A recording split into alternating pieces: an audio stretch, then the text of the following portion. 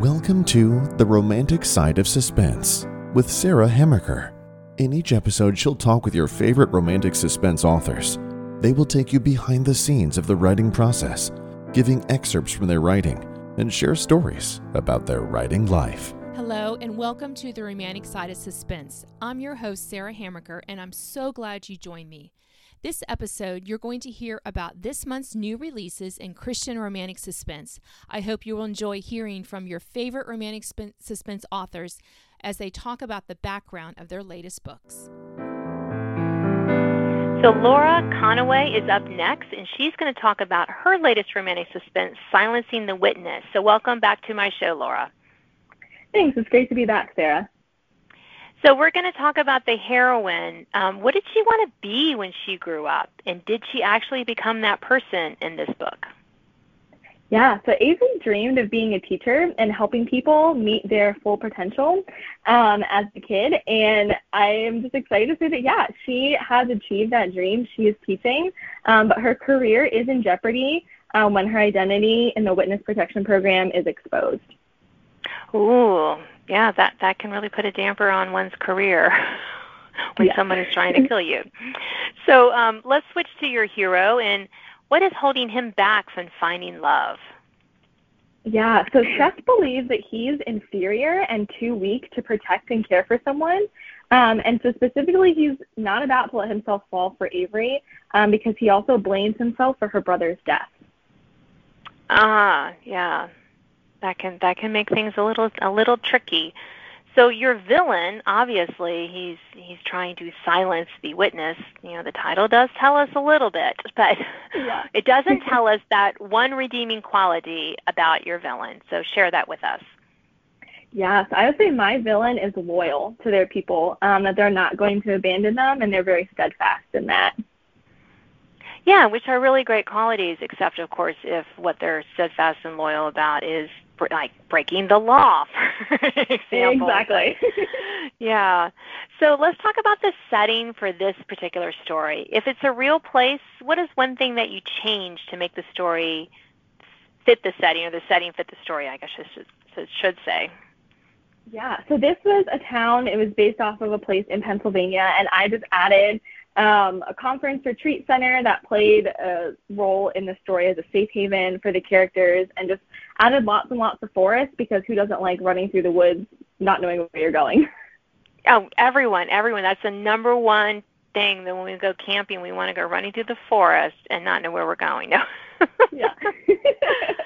Well, it's good to put our characters in those sticky situations. So yeah, and I love it that we can create those forests and other places as well. So let's talk about the underlying positive message of this story. Yeah, this was such a sweet part to be able to write. So I would say this message here is just a reminder that when we're weak, it's actually Christ's strength that will carry us. And we can always run to the Lord as a refuge when we're having times of trouble. Yeah, that's always a good reminder. I don't think we can ever be reminded too much about that. Absolutely. So we're going to end our short time together today, Laura, with what is the tagline for Silencing the Witness? Yes, I would say I have actually an overarching tagline for all my stories that I try to incorporate in each book. Okay. So for Silencing the Witness, I would say it also includes this idea of triumph through tragedy, where the greatest story ever told meets everyday life. So my hope is that you'll see more of Jesus in my stories and the triumph that he brings. Well, thank you for sharing about your work today. Thank you so much for having me again, Sarah.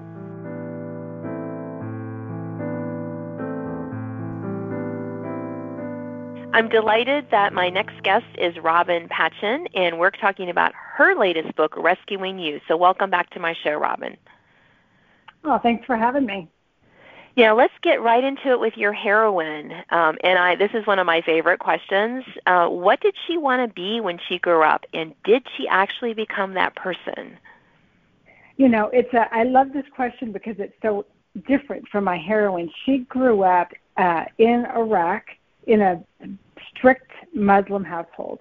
So what she wanted to be and what she became were two very different things, or what she thought she would be. She had this dream. She grew up when the Americans were like all over the place there after the war, and so she had this dream of going to America and going to university and getting a job and just being like a free woman essentially. But she was in a strict Muslim household, so she knew she was going to grow up and have to marry the man that her dad chose for her and be a mom and a wife in Iraq.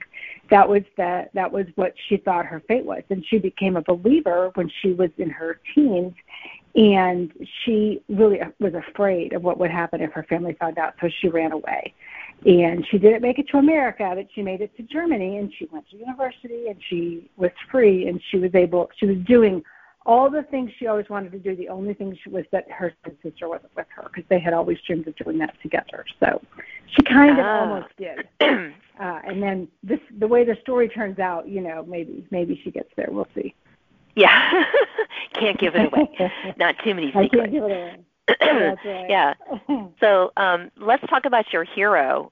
What is his greatest fear in this book? Well, so when Michael was a kid, he was told, keep an eye on your brothers this one particular day. And he told the next brother down, he was like, you take care of the little ones. I am going to go do my thing. And when he did that, his second to youngest brother actually fell and from a cliff. Long story, of course. But anyway, it broke his leg, really crushed his leg, and it just changed his life. And Michael got this idea at that time that if I don't stay in control, bad things are going to happen. So he is afraid of not being in control. He needs to control everything about him, and his greatest fear is that he is going to let something slip through his fingers and someone's going to get hurt. Yeah. And we all know how that's going to turn out for him. Yes, we do.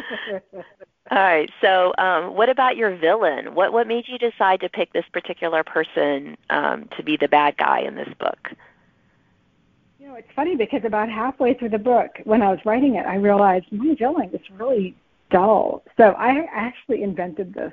I invented this person in the middle of the book and went back and wrote him all the way from the beginning because I thought I need to have somebody who's more personal. And so my heroine's goal is to live her own life and make her own choices. Her goal is to be free. And she's been taken back to Iraq. That's how the book starts. And so her father has chosen a husband for her, and he is the one who's after her. And she loathes him. And so it just made the whole getting away so much more personal because I have this kind of horrible man who wants her. He's like, yes, you have been promised to me, and I am going to get you. So it was kind of fun to write. He is kind of creepy to write, but yeah. Yeah. Sometimes our villains are a little creepy, and I'm with you, Robin. Sometimes I'm like, I kind of like writing them in a weird sort of way. Yeah. All right. Exactly. So it sounds like this book was not set a lot in America. So what was one of the biggest challenges in writing the book in the settings that you put it in? I mean, what in the world possessed me to think I could write a book that took place in Iraq? Have I ever been to Iraq? I have not. Do you know that if you Google Earth Iraq, you hardly get anything? It's mostly blocked. I was like, oh gosh. I found myself Googling things like, are there bushes in the desert in Iraq? Just so you know, Google doesn't know. Yeah. So it was really a challenge to write this book because obviously I've never been there. And so I was like watching documentaries, mostly just to get the footage so I could see what it looks like there. Because, I've been to the desert in New Mexico. It's not the same. They're not all the same. So that was really a challenge. And it's just such a different culture, and I wanted to respect the culture and respect, like my villains are Iraqi and they're bad, but then my heroine's also Iraqi and she's wonderful. So I was trying to really make it, I was just trying to be really respectful of this culture that I don't understand very well. So anyway, I hope I did it. And then I did have them go through Turkey, which I've also never been, but my son has been there, so I knew a little bit about it. And then I have been to Greece, and so that was fun. Finally, I was like, yes, we're in Greece. I know this place. This I can write about with authority. Oh, yeah. But isn't it wonderful that we can watch documentaries, we can research online, and, just so much more information. We're allowed to take our characters to places that we've never been, but we can, make it authentic. So I think that's one of the fun parts about writing. I think so too. I love to travel, and so I don't actually get to go to all these places, but I get to study them, so that's fun. Yes, definitely. So what's the underlying positive message of this story? For both my hero and my heroine, they really need to learn to trust each other. At one point, my heroine realizes that it's not that I just trust him, it's that I just trust God. God sent this man, the hero, to rescue me, and I have pushed back every step of the way. And so she has to learn, hey, you know what, I should trust God, that he knew what he was doing when he sent this man. And for Michael, it's like, I need to learn to trust that this is going to be okay, and I don't have to control every aspect of it. I actually might need some help here. So the underlying message is we have a God who loves us, and he's on our side, and sometimes we just need to let go of the reins a little and trust the people around us to do what they know how to do best. Yeah, that's a great message for us all. So we're going to close our short time together with what is rescuing you? What is the tagline for this book? The tagline is, she was snatched off the street by terrorists, and it's all his fault. Ah, I love that. It ties into where your heroine grew up and your hero's greatest fear. Exactly. It's got all the things. The things. Yeah. Well, thank you so much for sharing about your book on my show today, Robin. Well, thank you for having me. I appreciate you.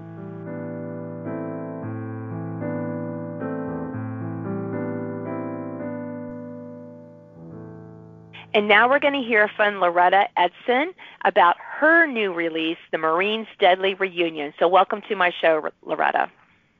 Thank you so much. I'm excited to be here. And I'm excited to talk about this deadly reunion this poor Marine has. But before we get to him, let's talk about your heroine. What did she want to be when she grew up? And did she actually become that person in this story? Daria Gordon is actually the heroine in this story, and she wanted to be a nurse when she grew up, but she actually did not. She went and she worked a little bit in a hospital, which is not in the story, but she wanted to help people, and she encountered so many people that she saw injured from different crimes and stuff, that she decided to become a police. So no, she did not become the nurse that she wanted to be. She became a cop. Well, that's still someone who helps people, so she got halfway there, I think. That's right, she did. So she's obviously not the Marine of your deadly reunion story here. So that must be your hero. So, well, what's holding him back from finding love in this story? Well, Jake Fisher, he's the U.S. Marine, and he had just been given sole custody of his 18-month-old niece after his sister and brother-in-law were murdered. And so he doesn't know how to care for a baby, and he feels he needs to figure it out before he starts sharing his attention and love with anyone else. So he feels like he's in a catch-22 because he cares about Daria, but he can't pull her into the scene until he figures out how to take care of the baby. Oh, that's so sweet. But come on, doesn't he realize she can help him? Okay, wait a minute. I'm sure he's going to. So let's figure that out. But yes. Well, you have to read the book to find out how. So let's talk about your villain, because obviously something bad is going to happen here. So what made you decide to make this particular person the baddie in this story? Well, without giving too much information on the villain, because it's kind of hidden as to who the villain really is. But while writing this story and pointing the villain toward a particular person, the reader discovers that the person isn't the villain after all. And it's just the way my thought processes flipped and caused a twist close to the end of the book that I decided who the villain actually is. So it was pretty intriguing for myself, even in writing it, as to who the villain was. So I won't say if it's a he or a she. Oh, yeah, and so for those of you who aren't writers and listening to this, sometimes things change in the book, and we realize that the person we wanted to be the mastermind behind everything, sometimes they change. So we're surprised. Sometimes we're just as surprised as you are, reader. That is so true. So let's talk about the setting of the story. What is it, and why did you decide to put this story in this particular setting? This story is in a small mountain town, and actually I picked this setting because I write love-inspired, and love-inspired likes, and they favor the small town setting. So that's the only reason that I selected the small town in the mountains. And I like in the mountains because there's so much you can play with there. Running through the mountains and the challenges of mountain settings. Yes, yeah. No, that's so true. And I mean, frankly, who doesn't love the mountains? So. I know, right? Yeah, no, that's me all the way. I take the mountains over the beaches any day of the week, but that's just my personal thing. So, I know some books are easy to write themselves, and some are more challenging. For you, what was the hardest part of writing this particular story with these characters and setting? Well, I think the hardest part of writing the book, but also the most enjoyable, was making sure the actions, the words spoken, and the food by little Emma were in line with her age. Just making sure her little character is on target with her age. I had to hang around some of my great-grandbabies and ask my granddaughters questions to confirm the accuracy. I even looked up on the internet, do babies talk at this age? Right. I think that was kind of my most challenging part, was making sure Emma was behaving according to her age. Yeah, I love that you did that research, because I find it sometimes amusing when they have, a 6-week-old baby sitting up, and I'm like, okay, come on, people. Yeah.